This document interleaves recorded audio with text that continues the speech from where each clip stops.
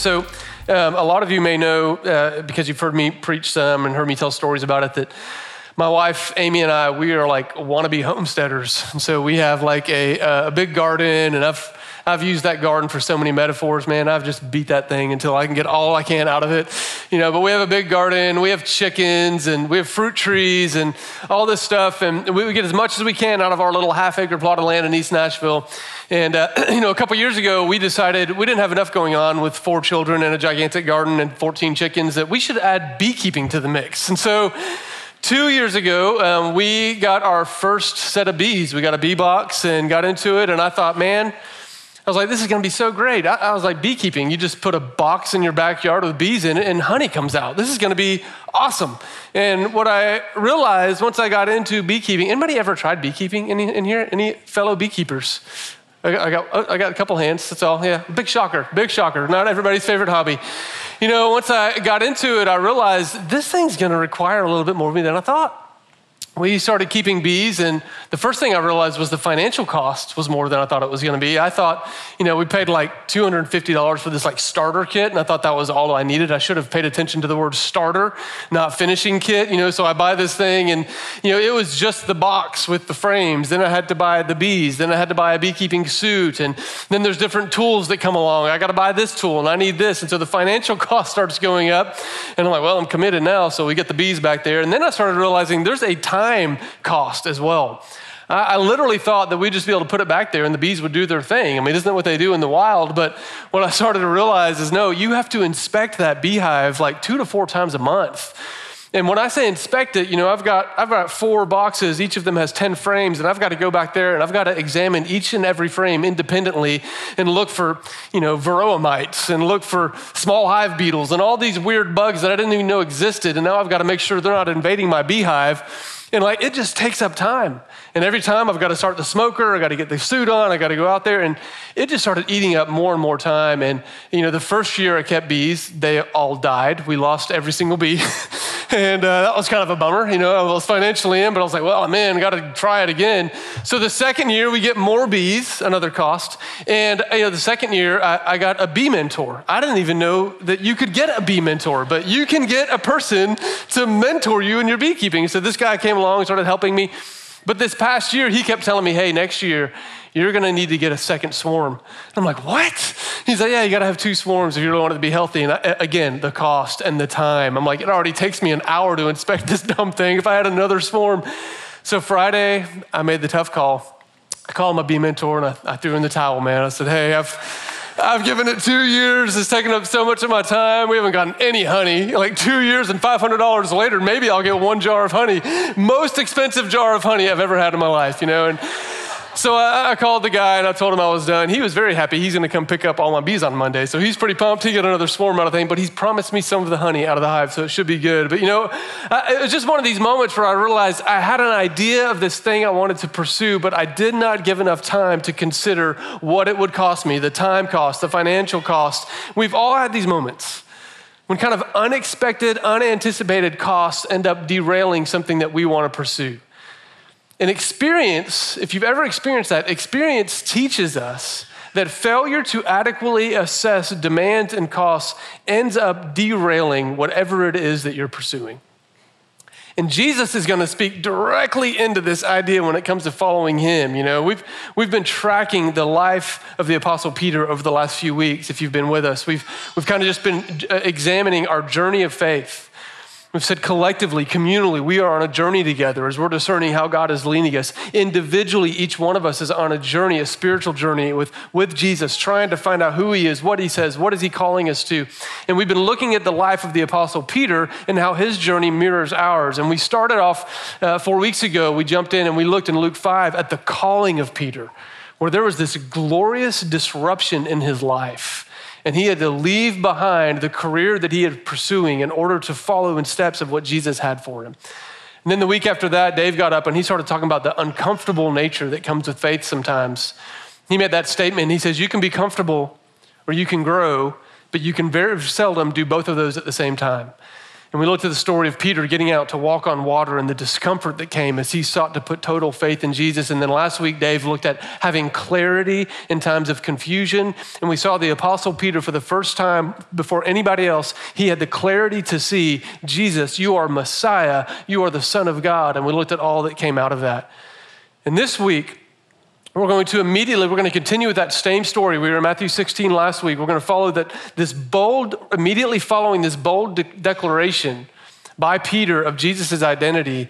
Peter's going to come face to face with what it actually means to submit to the identity of Jesus as Savior, Messiah, Son of God. And so we're going to pick up in Matthew chapter 16. We left off last week in verse 20. We're going to pick up right away in verse 21, right where we left off last week. This is the word of the Lord, Matthew 16:21. From that time on, from what time? From the time that Peter declared that Jesus was Messiah. He says, from that time on, Jesus began to explain to his disciples that he must go to Jerusalem. He must suffer many things at the hands of the elders, the chief priests, and the teachers of the law, and that he must be killed, and on the third day be raised alive. Now, Peter took him aside, and he began to rebuke him. Never, Lord, he said, this shall never happen to you. And Jesus turned and he said to Peter, get behind me, Satan. You are a stumbling block to me. You do not have in mind the concerns of God, but merely human concerns. We're going to pause right there. We'll continue on here in just a minute, but I want to pause right there and see what's happening. This is a crazy turn of events. Peter has literally gone from worshiping Jesus, Jesus, you're Messiah, Jesus, you're Son of God, to rebuking Jesus. Like, how do you go from worshiping Jesus to immediately rebuking Jesus? What in the world is happening in Peter's heart that he would have this sudden turn, that he would have the audacity to rebuke the very one that he just said was the Messiah?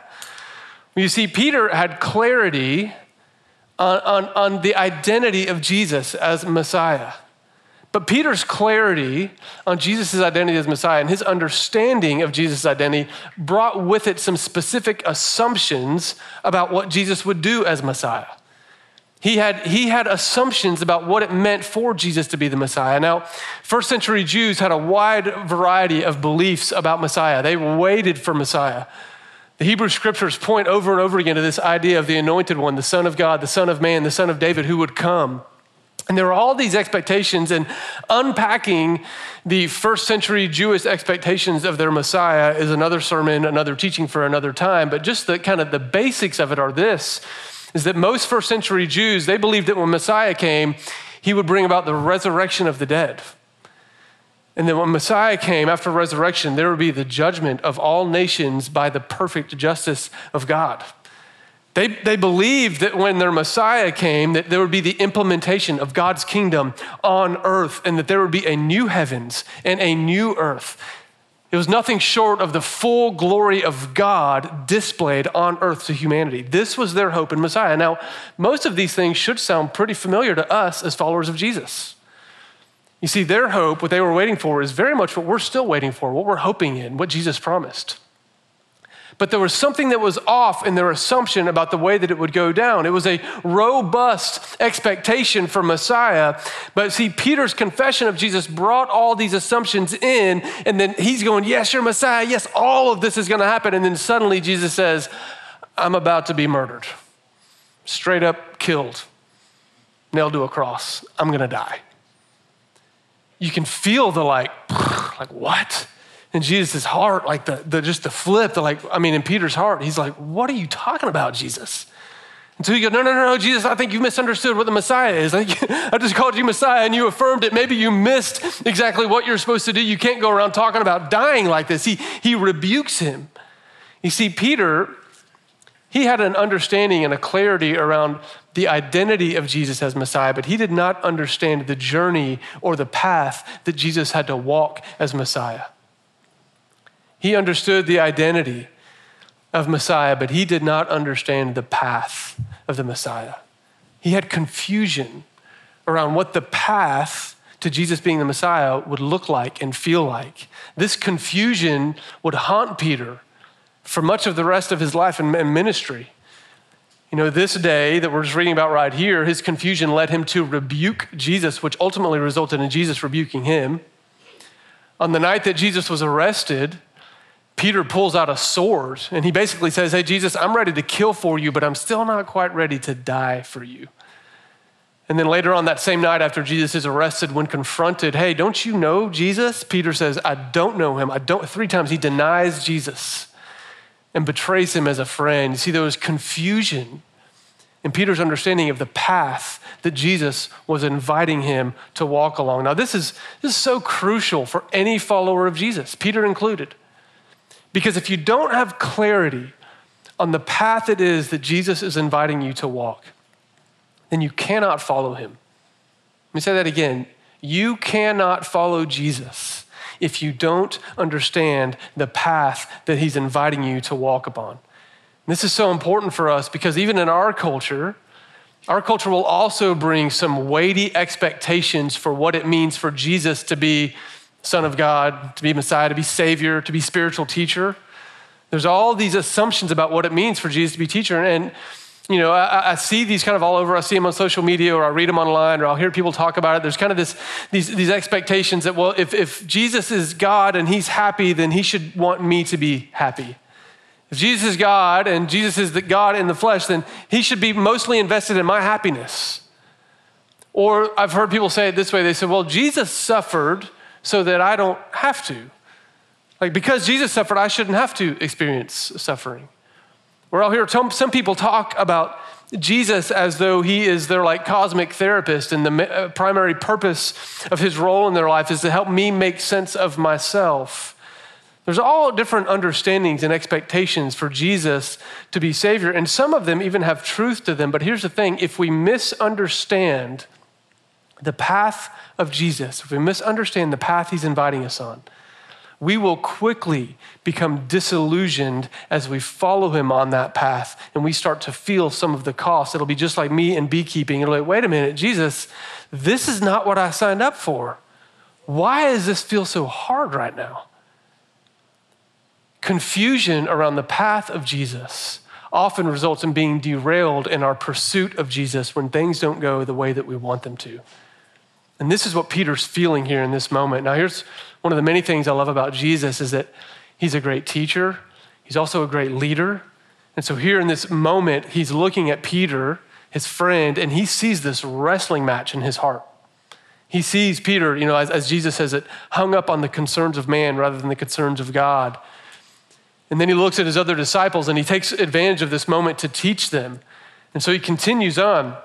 He's not going to leave them in the dark about what it means to follow him. If you pick up in verse 24, it says this, then Jesus said to his disciples, you can imagine he's looking at Peter, he's seeing the wrestling match, he pulls them all together and he looks at them and he says, listen guys, whoever wants to be my disciple must deny themselves, take up their cross and follow me.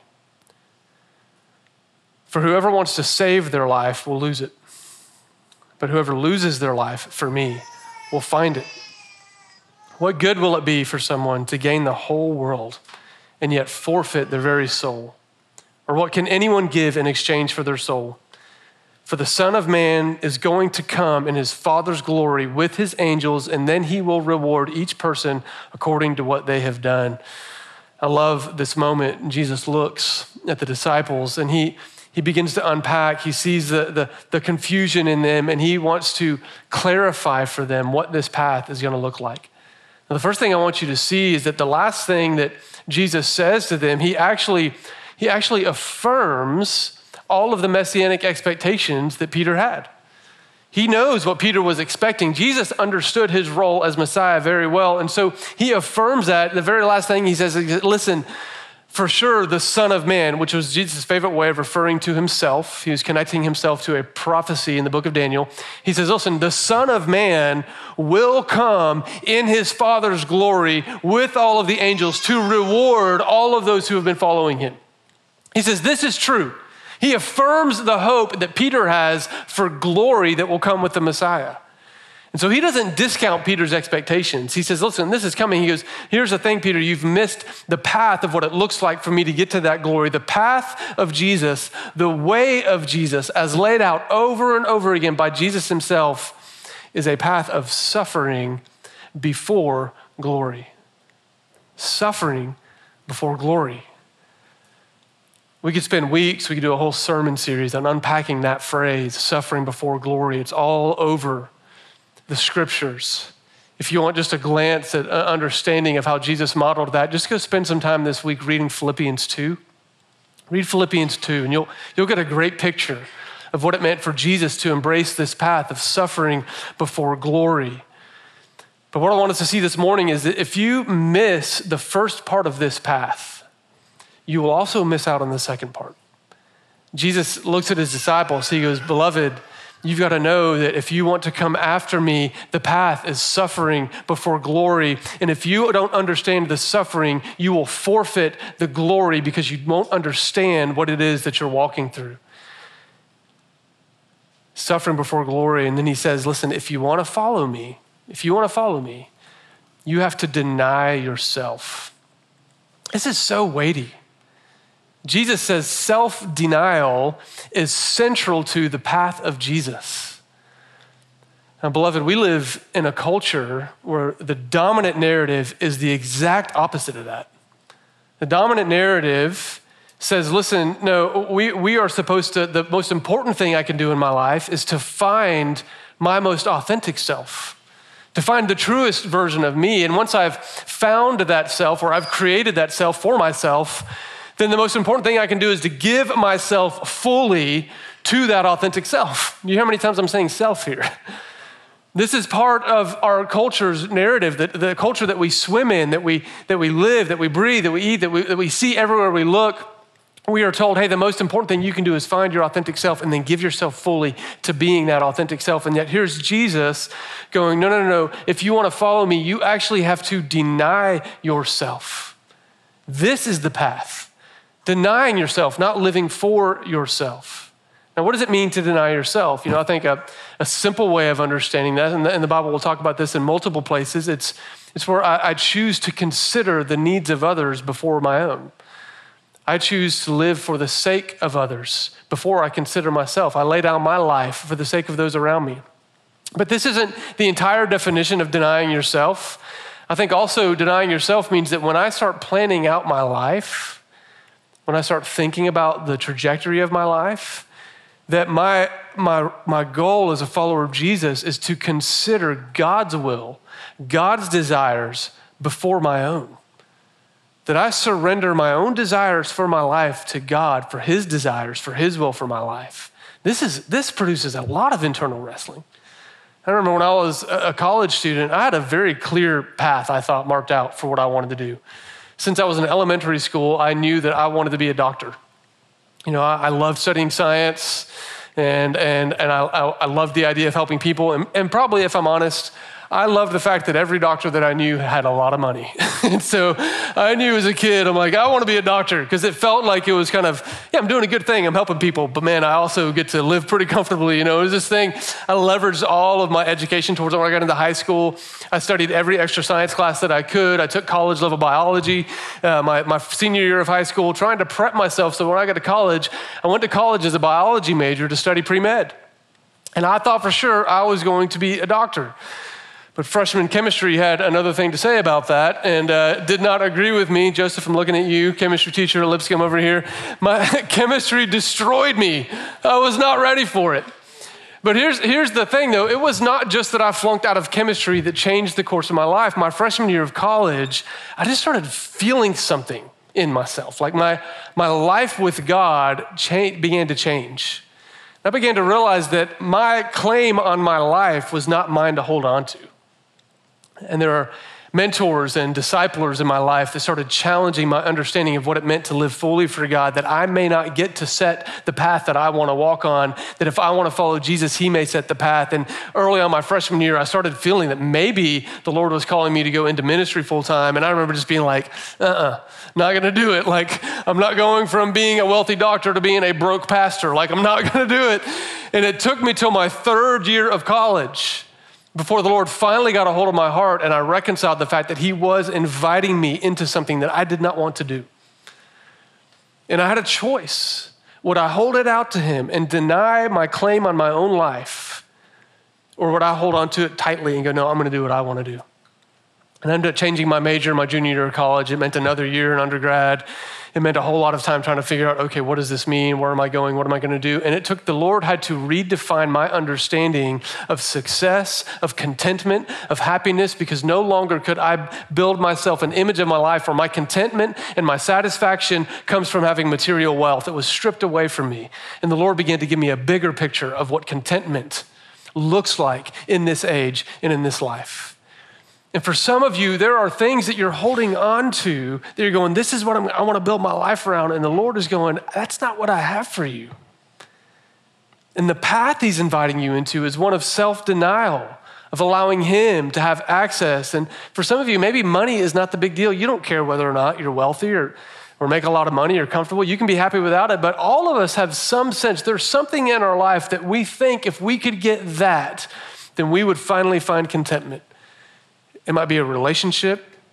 It might be that job accomplishment, that career. It may be notoriety. It may be being well known by others or having people think highly of us. It may be status. I don't know what it is, but all of us have that thing that we go, if I just had that, I'd be content. And Jesus is going, no, that the path I have for you going on is one of self-denial. Are you willing to hold that thing out to me and let me have access to it? Because I may have something different for you. Jesus says, unless you're willing to let go of everything, you cannot follow him. But then he keeps going. He doesn't just say, deny yourself. He says, take up your cross, which is an emblem of death.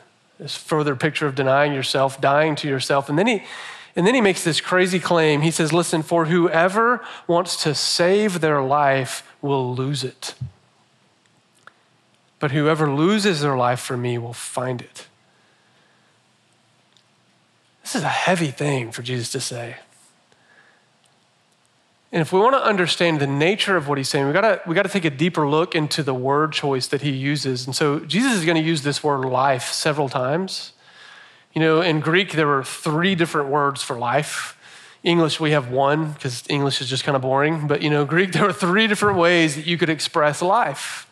And here in this context, Jesus uses the Greek word psyche. It's where we get the word psyche or psychology. And he uses it multiple times here, but it's translated different ways. So when he talks about losing your life, he uses the Greek word psyche. And later when he gets down and he starts talking about your soul, losing your soul, it's the same Greek word, psyche.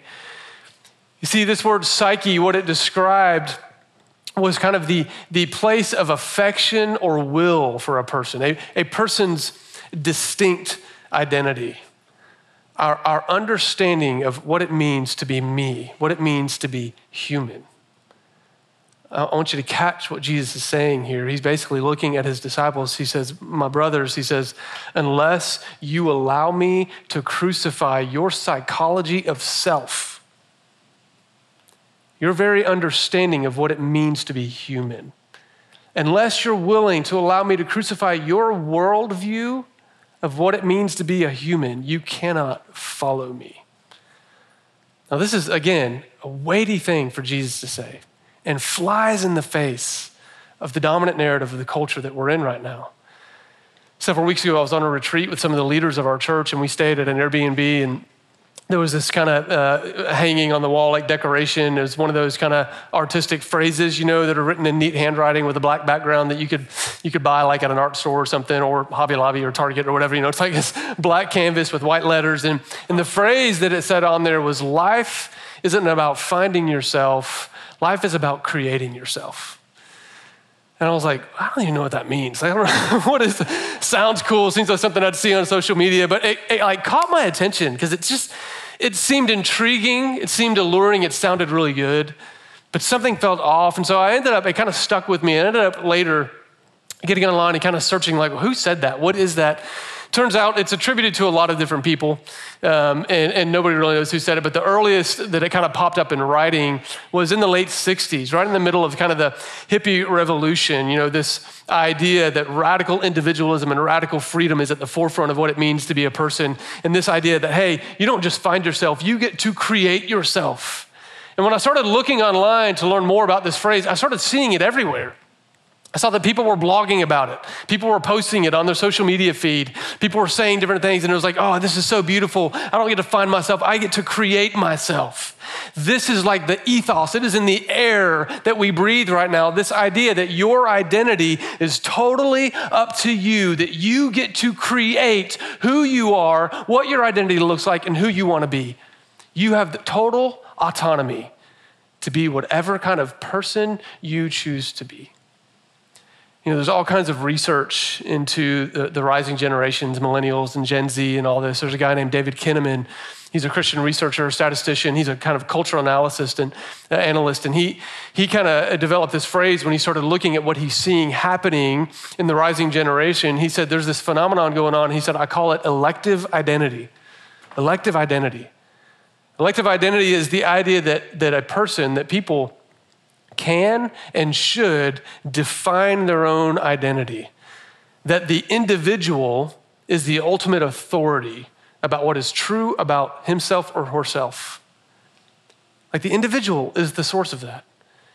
And that we have access to so many different platforms to put that identity out there so that the world sees us the way that we want them to see us. We are constantly changing, shifting, creating our identity and putting that face out for the whole world to see it. We are in the business of branding ourselves so that other people will think about us what we want them to think about us. But what we don't know is that in the middle of that, we're being shaped by a culture that is constantly trying to tell you who you should be, what you should think, how you should feel, what you should value. And none of us are shaping ourselves. We're being the product of this culture that is just all around us. And Jesus says, listen, I know all of that. Like the world's going to tell you who you are, how you should shape yourself. He says, but listen, I've got something different. There's a different worldview for you to operate off of. See what Jesus is talking about here when he says losing your life. He's talking about losing our understanding of what it means to be human and letting him define it. There's a worldview difference between us and what we read in these pages. I don't know if you ever thought about that, but the reality is, the Apostle Peter, all of his friends, Jesus, they did not have the same worldview that we do. Fundamentally different. And the question we have to ask when we come to the scriptures, when we come to Jesus, is we have to ask, hey, am I going to bring my worldview and go, Jesus, I'm going to take this piece of what you said because it fits here. I'll take this piece because it fits here. And I like that because it lines up with my worldview, but everything else, Or are we going to come to scriptures and go, Jesus, I want my worldview to be yours. I need you to take my understanding of life, of meaning, of humanity, of history, of future. I need you to take it all and remold it so that I think the way that you think. Jesus says, will you come to me? Will you let me reshape your very understanding of what it means for you to be you? This is a radical cost. It is a radical laying down of our lives. Jesus says, following me means denying yourself, allowing me to be the one to inform you about the truth about everything. It's saying, Jesus, you get to define me. Now, it may sound threatening to some of us, but the truth is the scriptures are full of beauty about who we are. From the very, very beginning, the scriptures will hold out that you and I, we are created in the image of God Almighty. You have inherent worth and beauty and purpose because you were created in the image of the divine God, the divine creator, God Almighty. This is what the scriptures will say. And they'll say, and because I'm your creator, because I created you in my image, because you're in my family, I actually know what is very best for you. And this is why I invite you to lay down your life so that you can find it when I hold it out for you. Now, some of us may be going, okay, path, suffering before glory. Aaron, you're doing a lot of philosophy stuff up here. What are you talking about? Why does this matter? Rubber meets the road. What does it mean? The reality is I've sat down with Christians from around the world and they experience this. They understand suffering before glory because it's the path they've had to walk. When I've been to India and I sat down with our brothers and sisters in India who grew up with a Hindu worldview. Their entire family had a Hindu worldview. And then they met Jesus. And this person gives their life and they say, Jesus, you can shape my worldview. No longer will I let the Hindu worldview shape me. I want you to. And they experience immense suffering. Their families kick them out. I met a woman who was stabbed by her husband. Their power gets cut off by the government. They experience suffering before glory because they no longer let the dominant worldview of their culture shape them, but instead they let Jesus's truths shape them. And they suffer for it. I see this is true in Muslim majority nations. I've sat down and I've talked with Muslim background believers in Jesus who grew up Muslim, and when they gave their life to Jesus, I sat with one brother and sister, and his whole family just came against them when they gave their life to Jesus. His own cousin and brother were making life threats on them because they chose to let the worldview of Jesus shape their understanding of life more than the worldview of Allah and Islam and the Quran. You see, they understand the cost, but here's what's hard for us as followers of Jesus in America is that for decades, we have had the luxury of having the culture around us align, for the most part, with our values and our ethics. And for decades in America, you've gotten a pat on the back if you chose to live the way Jesus called you to. But beloved, this is not the reality anymore. The current is changing in our culture. The current is rapidly changing. And Jesus says, you need to know that if you want to follow me, you've got to count the cost, because there will be a cost, there will be hardship, there will be suffering. Aaron, what are you talking about? Here's a couple examples. Just this very idea that if you want to follow Jesus, you should deny yourself and let him be Lord of your life. So many people in our culture would hear that and just go, that is oppressive. That's so close-minded, it's so oppressive. Why would you do that? Be true to you, do your thing. When I think about what our culture is constantly saying about the value of the human life, there's a reason, there is a culture war, there's a tension in our culture about things like abortion and euthanasia. Because if you trust in Jesus to shape your worldview, the value of the human life is paramount. But the culture that's around the radical individualized self says, no, each individual self can define that worth for themselves. There's nothing else holy about it. They can choose. And this is why we have such huge numbers of abortion. Why I just read about this past week, these new legislation on euthanasia, people being able to end their lives legally. And we go, oh man, that's weighty. I'll give you another example. Beloved, we are at a place right now in our culture that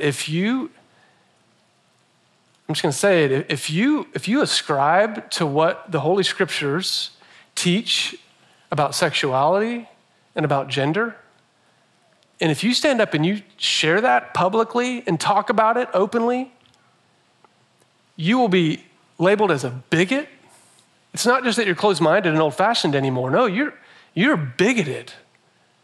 The reality is, if you stand on what the Word of God says about sexuality and gender and God's divine creation, you will be looked at by many in our society. You are on the same level as a racist. I know this is weighty, but can we see that Jesus is going, beloved, if you want to follow me, there's a cost. Many in our church family have felt this cost because they have said, no, I want to follow Jesus. I want to follow Jesus' way. Their families have come against them. Their friends have come against them. Increasingly, we are going to be swimming against the current of our culture as followers of Jesus. And Jesus, because he's a good leader and he's a good teacher, he says, I want you to understand the cost on this journey that I'm inviting you on. There is glory, there is goodness, there is great reward, but you've got to know that on this path, suffering comes before glory. And the beautiful thing about Jesus is he didn't just say, hey, this is the path, good luck, guys. No, Jesus invited them on the path. He said, follow me because I'm walking this same path. Jesus' culture hated him. He was arrested. He was brutally murdered. He was hung on a cross to die. He was abandoned by all of his friends. He was spit on and beat and ridiculed and mocked. Jesus understood the cost. He understood the path, and he walked it willingly because he loves you, because he loves me, and he wants us to free us of the tyranny of deception. He says, this is the path. This is the path. At times it will be challenging. At times it will be stretching. At times it will be painful, and at times it will cost you. Jesus says, follow me. Now, some of us, we would go, that sounds terrible, Jesus. Like, why? What kind of sales pitch is that? Suffering before glory? Like, why? But here's the thing, one of the things I've become convinced of is that anytime the cost feels like it's overwhelming to us, it typically means that we've lost perspective on how grand the reward, the glory actually is. I think one of the most tragic things that's happened in the Western church is I think we've lost our perspective on the bigness and the beauty and the grandness of the reward that Jesus has for his followers. It is amazing. I mean, just the love of Jesus alone. I'm telling you, if you've never seen, beheld, felt the love of Jesus, it is worth any price, any cost. But it's not just the love that we get from him right now. Right now we have the fruit of the Spirit as followers of Jesus: love, joy, peace, patience, kindness, goodness, gentleness, that in the midst of hardship, all of those things are with us. But did you know that the Holy Spirit, all the goodness that comes from the Holy Spirit, that is just the down payment? That's just the deposit. That if you've ever experienced any comfort, any joy, any encouragement from the Holy Spirit, that is just a little piece of what is yet to come. And this morning, as we get ready to kind of just end this thing, talking about the cost, I want to make sure we have an understanding of how big and how great the reward of Jesus is for those who love him. And I wish I could preach a whole nother sermon on that, because it's amazing. What I want to do is I just want to read to you a portion of Scripture. Because we're going to get ready, we're going to take communion here in a few minutes. And when you take communion, you're holding the bread, the cup. It is the body, the blood of Jesus. It is a constant reminder of the path, suffering before glory. But I want us to have a glimpse of the glory. So I'm going to read from Revelation 21. If you want to follow along, you can, but I would encourage you even just to close your eyes and just listen to these words. This is a prophetic word given to the Apostle John, painting a picture of the reward that Jesus has promised to bring, the reward that is coming. This is what he says: "Then I saw a new heaven and a new earth. For the first heaven and the first earth had passed away, and there was no longer any sea. I saw the holy city, the new Jerusalem, coming down out of heaven from God, prepared as a bride, beautifully dressed for her husband. And I heard a loud voice from the throne saying, 'Look, God's dwelling place is now among the people, and he will dwell with them. They will be his people, and God himself will be with them and be their God.'" I know I've said this lots of times up here, but the burning desire of God's heart. The burning desire of God's heart is to dwell with his people, to dwell with you, for you to see him, to know him, to admire the splendor of who he is. But then listen to this. He's not just that he wants to be amongst us. Verse 4 says, "He will wipe every tear from their eyes." I don't know what it is that's caused you sadness, it's caused you pain, it's caused you to shed tears, have grief and mourning. I don't know what you've experienced in your life, but this is the reward, that at the renewal of all things, new heaven, new earth, that God himself, he will be the one to reach out and he will wipe every single tear from your eyes. He will be the greatest source of comfort. It keeps going. It says, "There will be no more death.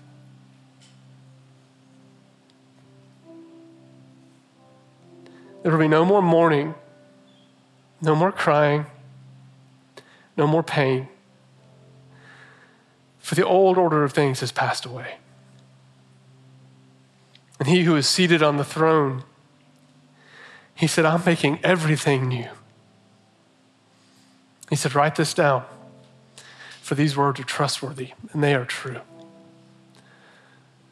Beloved, the reward, it's greater than anything you've ever imagined. It's not sitting on a cloud and playing a harp.